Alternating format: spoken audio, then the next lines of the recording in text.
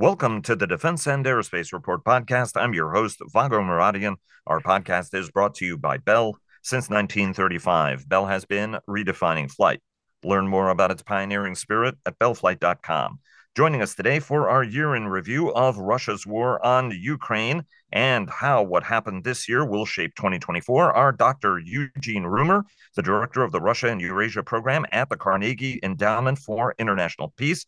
He also served as a former national intelligence officer for Russia and Eurasia on the National Intelligence Council. He is also a good friend. And Sam Bendet of the Crack Russia team at the Center for Naval Analyses. He's one of the world's leading experts on Russian military capabilities, especially its unmanned ones. He's also affiliated with the Center for a New American Security, as well as the Center for Strategic and International Studies. And he's also a regular to help us understand Russian capabilities and how they've been developing during the course of this war. And he joins us every Monday. Eugene and Sam, great to have you both on the program. Thanks so very much for joining us. Good to be back, Vago. Great to be back, Vago. Indeed, an absolute pleasure. And Eugene, it's been too long, so thanks so much for making time for us. Sam, thanks very much for supporting us over the course of the entire year. Eugene, start us off. It's been a busy year as this war has continued. Many twists and turns, a lot of false narratives, right? You know, Putin is vulnerable. He's about to collapse. The sanctions will be devastating. Walk us through what you thought were the biggest themes or stories of the year that are actually going to be shaping the coming year. What are the most important things that popped out at you, whether there were big things or little things?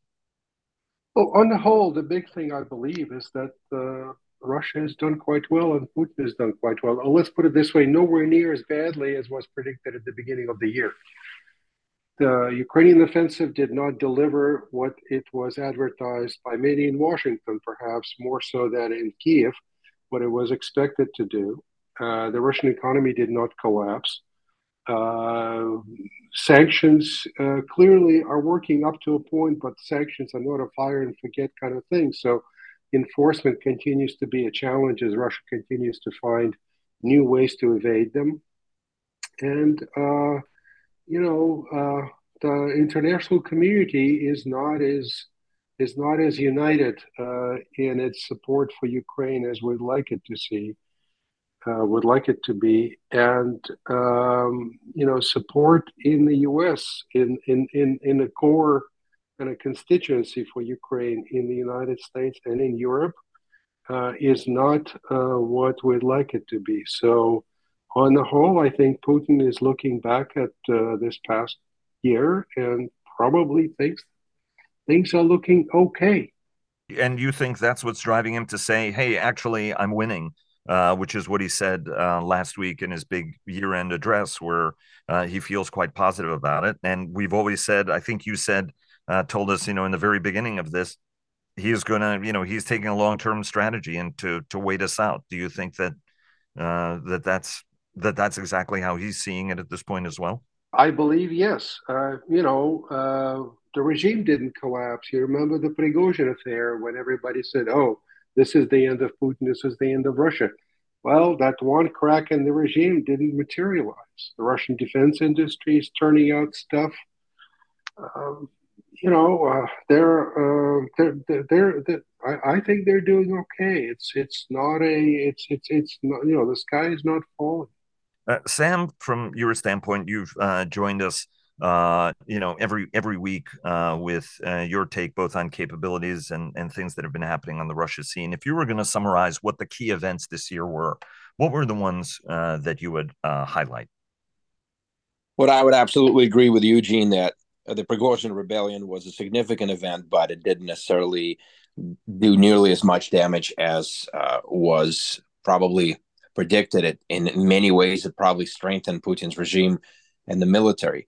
From the capability standpoint, Russia started the war with large-scale defenses along the entire line, and those defenses have held the Ukrainian counteroffensive.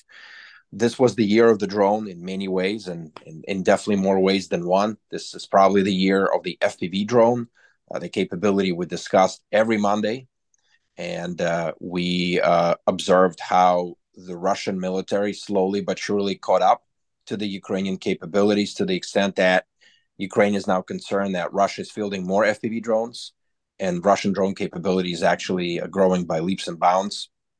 This is also the year of infantry assaults. Certainly, the Wagner Group and the Russian military have demonstrated that they can spare no soldiers and no human lives in order to achieve however limited certain objectives are.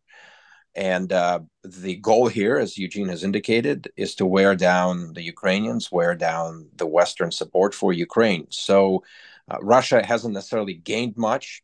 In fact, it did suffer significant losses and even battlefield humiliations, but it didn't necessarily change the shape of the front.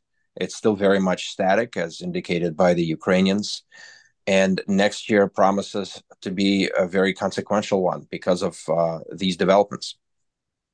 I should point out its first person view is FPV drone for the handful of people who don't know that what that is. That you can actually see what the drone is seeing in order to be execute, whether it's a strike, a resupply, or just a reconnaissance mission. Eugene, if I may, yeah, go ahead, please. It occurs to me that Putin prides himself on being a student of history and quite an amateur historian himself, as we know from his infamous article, for example, about Ukraine published in 2021. And, he can probably console himself by thinking that Russian wars don't begin well. It did not begin well in 1812 when Napoleon invaded Russia, did not begin well in 1941 when Hitler invaded Russia, and now he's recast this war as a war being waged against Russia by the entire Western coalition, not just Ukraine. Ukraine is just a tool and the springboard for this Western aggression against Russia. So he can probably tell himself that, look, we're doing okay. And right. He's looking to 2024 as perhaps not a bad year. He will probably be reelected. Does anybody want to take that bet? I bet anyone $1. And then he is looking to November of next year when he hopes that Donald Trump will be reelected.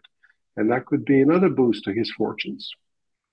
That's absolutely true. And it's interesting what some of the more strategically minded have always said about this conflict, right? Russia always starts its wars badly, but eventually it's willing to make the sacrifices in people and in equipment in order and the brutality in which to succeed, even if that necessarily didn't work in Afghanistan. And the reason it didn't work in Afghanistan is we were very actively engaged over a long period of time in that case.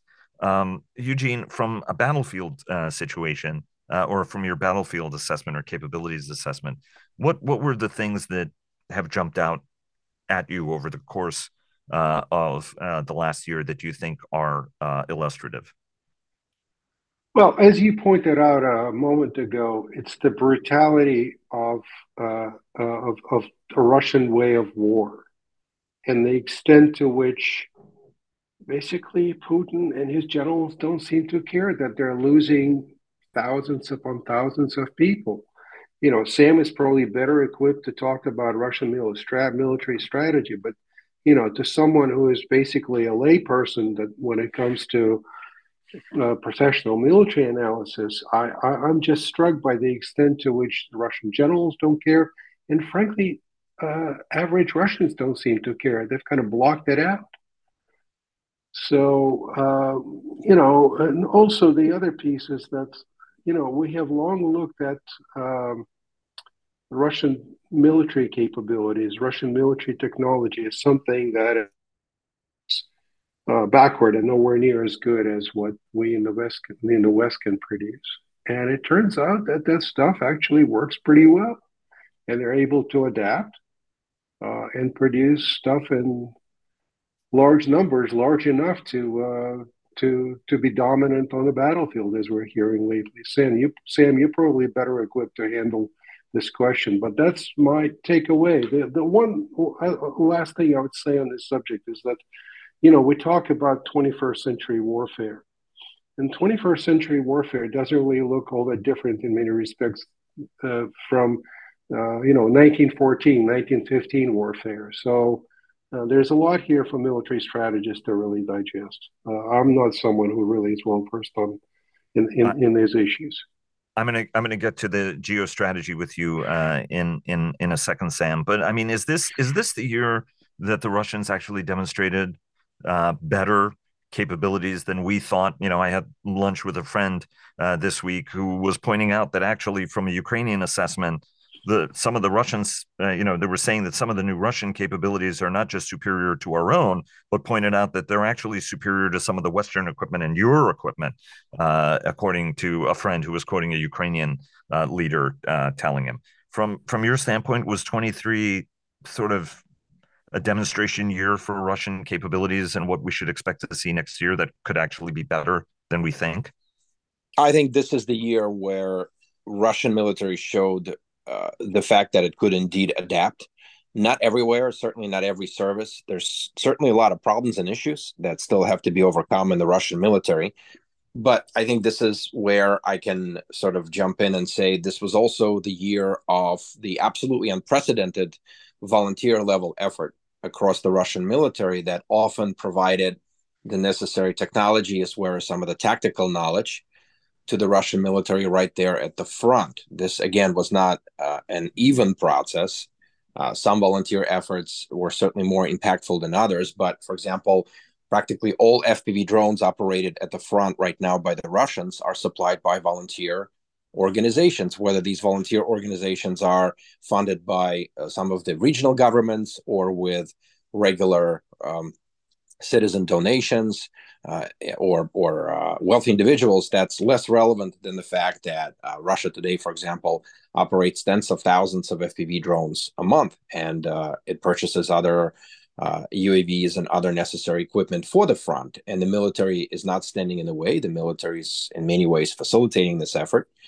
And so, again, this is truly unprecedented because this was a bottom-up approach that the Russian military isn't famous for. This is what Ukraine was famous for last year right. and earlier this year. But the Russians took lessons from Ukrainian approaches. They have adapted and they have increased the production of certain systems. And again, they're learning very quickly at the tactical level. It's an uneven process, and it's a process that's not integrated wholly and holistically across the MOD or Russian Ministry of Defense just yet. But slowly but surely, some of the tactics are actually becoming quite widespread. So along with World War I and World War II style meat assaults, where thousands of soldiers died, there's also this emergence of this new high-tech elements of the Russian military with not just UAVs, but also counter UAVs, electronic warfare equipment at the right. tactical operational levels, a lot of back and forth between the soldiers and the volunteers on what is necessary, and the Russian military that is appearing to listen to some of its sort of more vocal supporters, as well as some of the more vocal voices at the front, which are discussing different approaches to countering Ukrainian advantages in more high-tech equipment and Western-provided equipment. Eugene, let me bring you back to sort of a broader strategic question. There was a great article in the New York Times, I think it was over the weekend, about Western businesses divesting from Russia and how that effort has completely backfired. Indeed, the government or its cronies have ended up owning these entire operations at cut rate prices, in some cases having to pay the Russians for the right to get out of Russia. And it actually allowed Putin to shore up support among his oligarchs, right? Because the whole thing was, well, as long as we sanction the oligarchs will turn on Putin and the whole house of cards will collapse. And that's not at all what happened. How have we done, right? So if we could say that some of the strategic moves we made in 22 were better, a lot of it was Ukraine fighting for its existence. How did we do in 2023 in terms of our broader strategy? The efficacy of sanctions, the efficacy of all the other maneuvers we made. How do you gauge how we did in 23 compared to how we did in 22? And how does that have to shape how we need to be thinking about 24 in your standpoint, from your standpoint? Well, I think it's all part of the same picture. And I think 2023 on the whole was good. But again, I go back to what I said previously, that, sanctions are not a one-time deal. It has to be a continuous process whereby we refine, improve, go back and It revised our expectations and our assessments of what the Russian economy is capable of doing. We close loopholes, so enforcement becomes the critical piece of it. And on that, it's a never-ending process. And I think we're doing okay. We could be doing more, and I expect that we'll be doing more in the next year. So I don't buy the argument. Oh, look, the sanctions have backfired. I think the sanctions have not backfired. It's just a normal process of call it cat and mouse game. Right. On the whole, I think we have done okay. Well, I would say the Biden administration has done okay. Maintaining the coalition, but as I see it, the biggest problem really is here at home, and it's our domestic politics that Right. increasingly stands in the way of our more effective policy. And here, I believe the Biden administration can only do so and so much, given the state of our divided, political scene. The election is not going to help a whole lot next year. That's where I think there'll be some challenges. Speaking from my top political commentator armchair. But look, we all understand what's happening here, and I, on the whole, give the Biden administration high marks, and I give the Europeans high marks. But we also cannot underestimate Putin in the fact that he does have friends in important places like Viktor Orban, and the fact that also in a lot of other parts of the world, Right. this war is not something that is exceptional. It's a war that's happening, far away. It does not affect their immediate interests directly, and it's very difficult to Right. convince these leaders in countries that they need to stand tall with Ukraine. They've got their own problems, so it's just an inherent problem of maintaining these kinds of broad coalitions. Right. And African diplomats point out, look, I mean, we have all sorts of tragedies that are happening in Africa, and you guys don't take nearly the interest in this. So, our attitude is somewhat less heated about how we should take this crisis, and indeed, especially if they're getting help from Russians. And I want to get to that in just a second. But Sam, we talk a lot about sanctions, and as Eugene pointed out, sanctions are effective if you're continuously adjusting them. And it's not abundantly clear whether we're adjusting them as much as we should be adjusting them. And a lot of our allies and partners are helping circumvent those sanctions. Have you seen any progress in how Western nations are plugging up? Are we doing a better job in 2023 to stop the flow of technology to Russia that is being translated into these advanced weapons, whether it's laptop computers going from the West via one or two other countries, or appliances going through Turkey, or Uzbekistan or anywhere else over into Russia that become weapons? Are we doing any better in 2023 from your standpoint? I think we are. And I think this year we were able to map out a lot of these pathways, a lot of these schemes that the Russian government and its military are using. But as you and Eugene have just pointed out, a lot of these components that we're talking about are strictly commercial components. And they're very difficult to regulate because they're everywhere. They're ubiquitous. They're sold in all manner of types and ways and places. And a crafty military can actually incorporate some of that into their weapons and systems.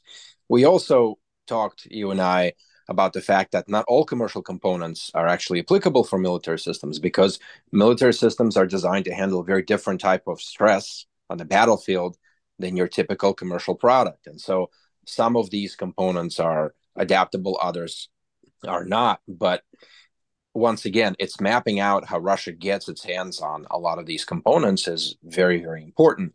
But also, obviously, there's a lot of concern because, as Eugene has pointed out, this war is not important for all countries. And it seems like every week there's yet another expose and analysis of how Russia circumvents the sanctions, with direct parties, indirect parties, willing partners, unwilling partners, knowingly or unknowingly. And a lot of these components just get into the country. It's very difficult to enforce these sanctions if Russia still has a free trade with China, Iran, with Turkey, with India, with the global South, with Latin America, Southeast Asia. And so this indicates the scope and the size of this task, which is quite enormous, and I would even say even unprecedented. Russia is also learning from Iran. This year, Russians and Iranians held an actual summit on trade relations, where Iranians were educating Russians how to do business in their own country. And an Iranian official remarked that they're willing to share sanctions busting lessons with Russia, so Russia doesn't take a decade to learn how to do it. They can just take up to a year. So all of this adds to the challenges of working against a country like Russia with all of the alliances and relationships that Russia has around the world. And if I just may jump in, go ahead, Eugene. I think we also should give some credit to Mr. Lavrov, the foreign minister, and Russian diplomacy. They've been agile. They've been quite skilled at courting all kinds of partners. They've been indiscriminate in pursuing partners, and it really pays off. Has paid off in ways that we have often overlooked. I think it's Woody Allen said that 90% of success in life is showing up. Let's just say it was Woody Allen. And he's been showing up in a lot of places. Does not necessarily mean that he brings a lot of gifts with him, but just showing respect and showing that, they care or pretend to care at least really matters for a lot of these countries and governments. Let me take you, I was going to go to you, Eugene, and ask, are we doing better? We're increasingly seeing China, Russia, Iran, and North Korea aligned. Whether it's the Koreans and the Iranians shipping weapons, the Chinese showing support, buying Russian oil, etc. Do you see any progress to the United States and its allies actually getting a more cohesive strategy where we don't look at each of these countries in isolation, but increasingly look at them as a conjoined, allied threat? Do you see any progress? Have you seen any progress on that in 2023? Call it yet another axis of evil, right? Brings back memories. Well, no, not yet. I don't think so. I think we still tend to see Iran's role much more in the context of the Middle East, in the war in Gaza. And we tend to see North Korea more in the context of the Korean Peninsula and the kinds of threats that North Korea's nuclear program may pose to us and our allies and partners. So no, I don't think we're there yet. Sam, is there anything you want to add to that briefly before we go to Russia's near abroad? Well, I think it's important to recognize that, as Eugene said, each of these countries has its own sort of goal and geopolitical sphere of influence. But at the same time, it's also important to recognize that Russia maintains a lengthy and a rather historical relationship with all of these states. And so severing that relationship in one form or another is difficult if Russia and North Korea, Russia and China, Russia, Iran have cooperated for many, many decades and have established a lot of key relationships, which today Russia is capitalizing on. I want to take you guys to a question that you helped us discuss in 2020 and since then, which is Russia's reducing or diminishing influence in its own near abroad. Russia's influence was diminished during and after the Azeri-Turkish war with Israeli help on Armenia. To punish the Pashinyan government, Russia has repeatedly refused to make good its treaty obligations, stuff that Yerevan depended on, that, well, at least Armenia proper, the Russians will help defend Armenia proper. That turned out not to be the case. And just this September, after a demonstration of military capability, prompted effectively the ethnic cleansing of Armenians from Nagorno-Karabakh. All 130,000 have left the historic enclave. How is Russian influence actually changing in its near abroad? And what does this episode sort of tell us ultimately? Eugene? Well, on this episode in particular, my theory of the case is that basically Putin and Aliyev, the hereditary ruler, now we can say, of Azerbaijan, have basically cut a drug deal. And it's a win-win, as we used to say back in the old days, where Aliyev is helping Putin avoid sanctions, and he's punishing this upstart democratic leader, of Armenia, Nikol Pashinyan, and he's teaching him a lesson in, if you're going to disrespect Vladimir Putin by joining the International Criminal Court, by neglecting your responsibility to attend various Russian-presided, Russian-led forums, there'll be a price to pay. And in exchange, Putin is basically looking the other way and letting, Aliyev, destroy what was left of the Armenian autonomy, a quasi-independent, unrecognized state in Nagorno-Karabakh. And for the time being, as I said, it's a win-win. Aliyev has basically embraced Putin. He visited Moscow, I believe, just the day before the start of the full-on offensive in February of 2022, and they've maintained cordial relations since then.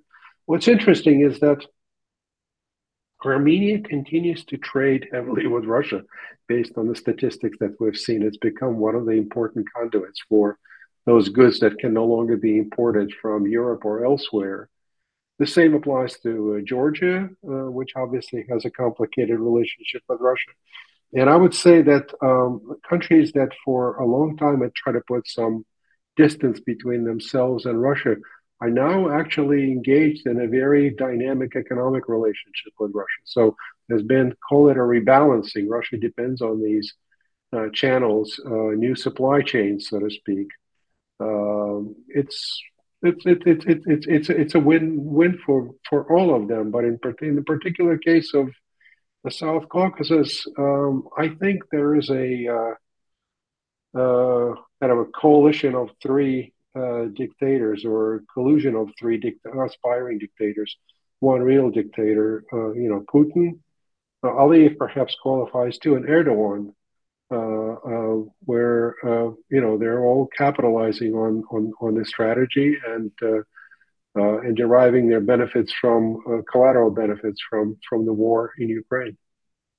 And so you don't see it as a diminution of influence. You just see it as going out of their way to punish one state, as opposed to it being sort of a broader collapse of their influence, which is how it was. There was a sense on how we were perceiving this over the last couple of years. Not necessarily. I think it's if there is some opening for countries like Turkey, for example, to step in, which has only manifested itself, obviously, in the case of Azerbaijan so far. Right. And that relationship has long been very tight, as we know. So if there is any kind of opening for Turkey, perhaps, then it's not a permanent condition. I don't think that Russia is going to permanently step away from the South Caucasus and just say, okay, we've lost that region. Right. Sam, your thoughts as we end the program on this, given that you've tracked very carefully the kind of capabilities demonstrated, right? And the Nagorno-Karabakh war has become something that everybody's been studying for lessons when it comes to the deployment of unmanned capabilities. Anyway, what's your sense on the narrative and the dynamic going forward?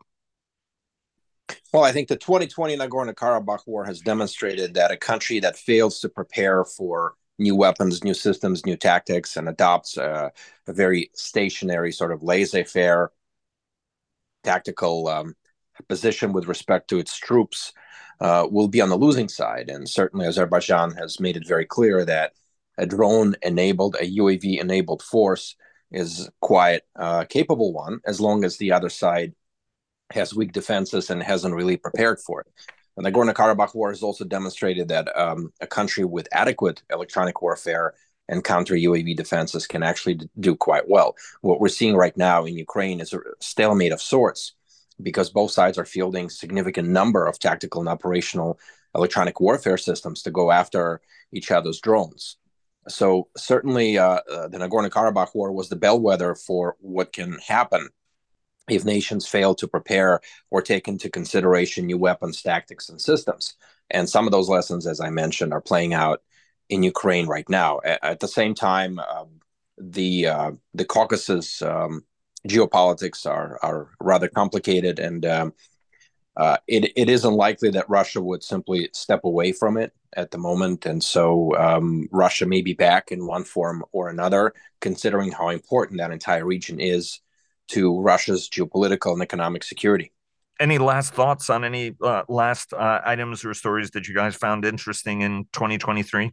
The key story is, the diminution, the weakening of support for Ukraine in the United States, and the pivotal role it is likely to play. I believe it is certain to play. Let me rephrase that. In 2024, because that will be absolutely crucial to both Ukraine's success and to maintaining a coherent Western coalition supporting it. Sam? Well, in 2024, I'll be watching for the evolution of and any changes in the relationship between the official Russian military and its numerous volunteer efforts, and what has resulted so far and what can actually happen going forward with lots of technologies, tactics, systems, and other concepts that were facilitated by these volunteer organizations. I'll certainly be watching for the same patterns on the Ukrainian side as well. As I've indicated, this is quite unprecedented for large-scale post-Soviet militaries.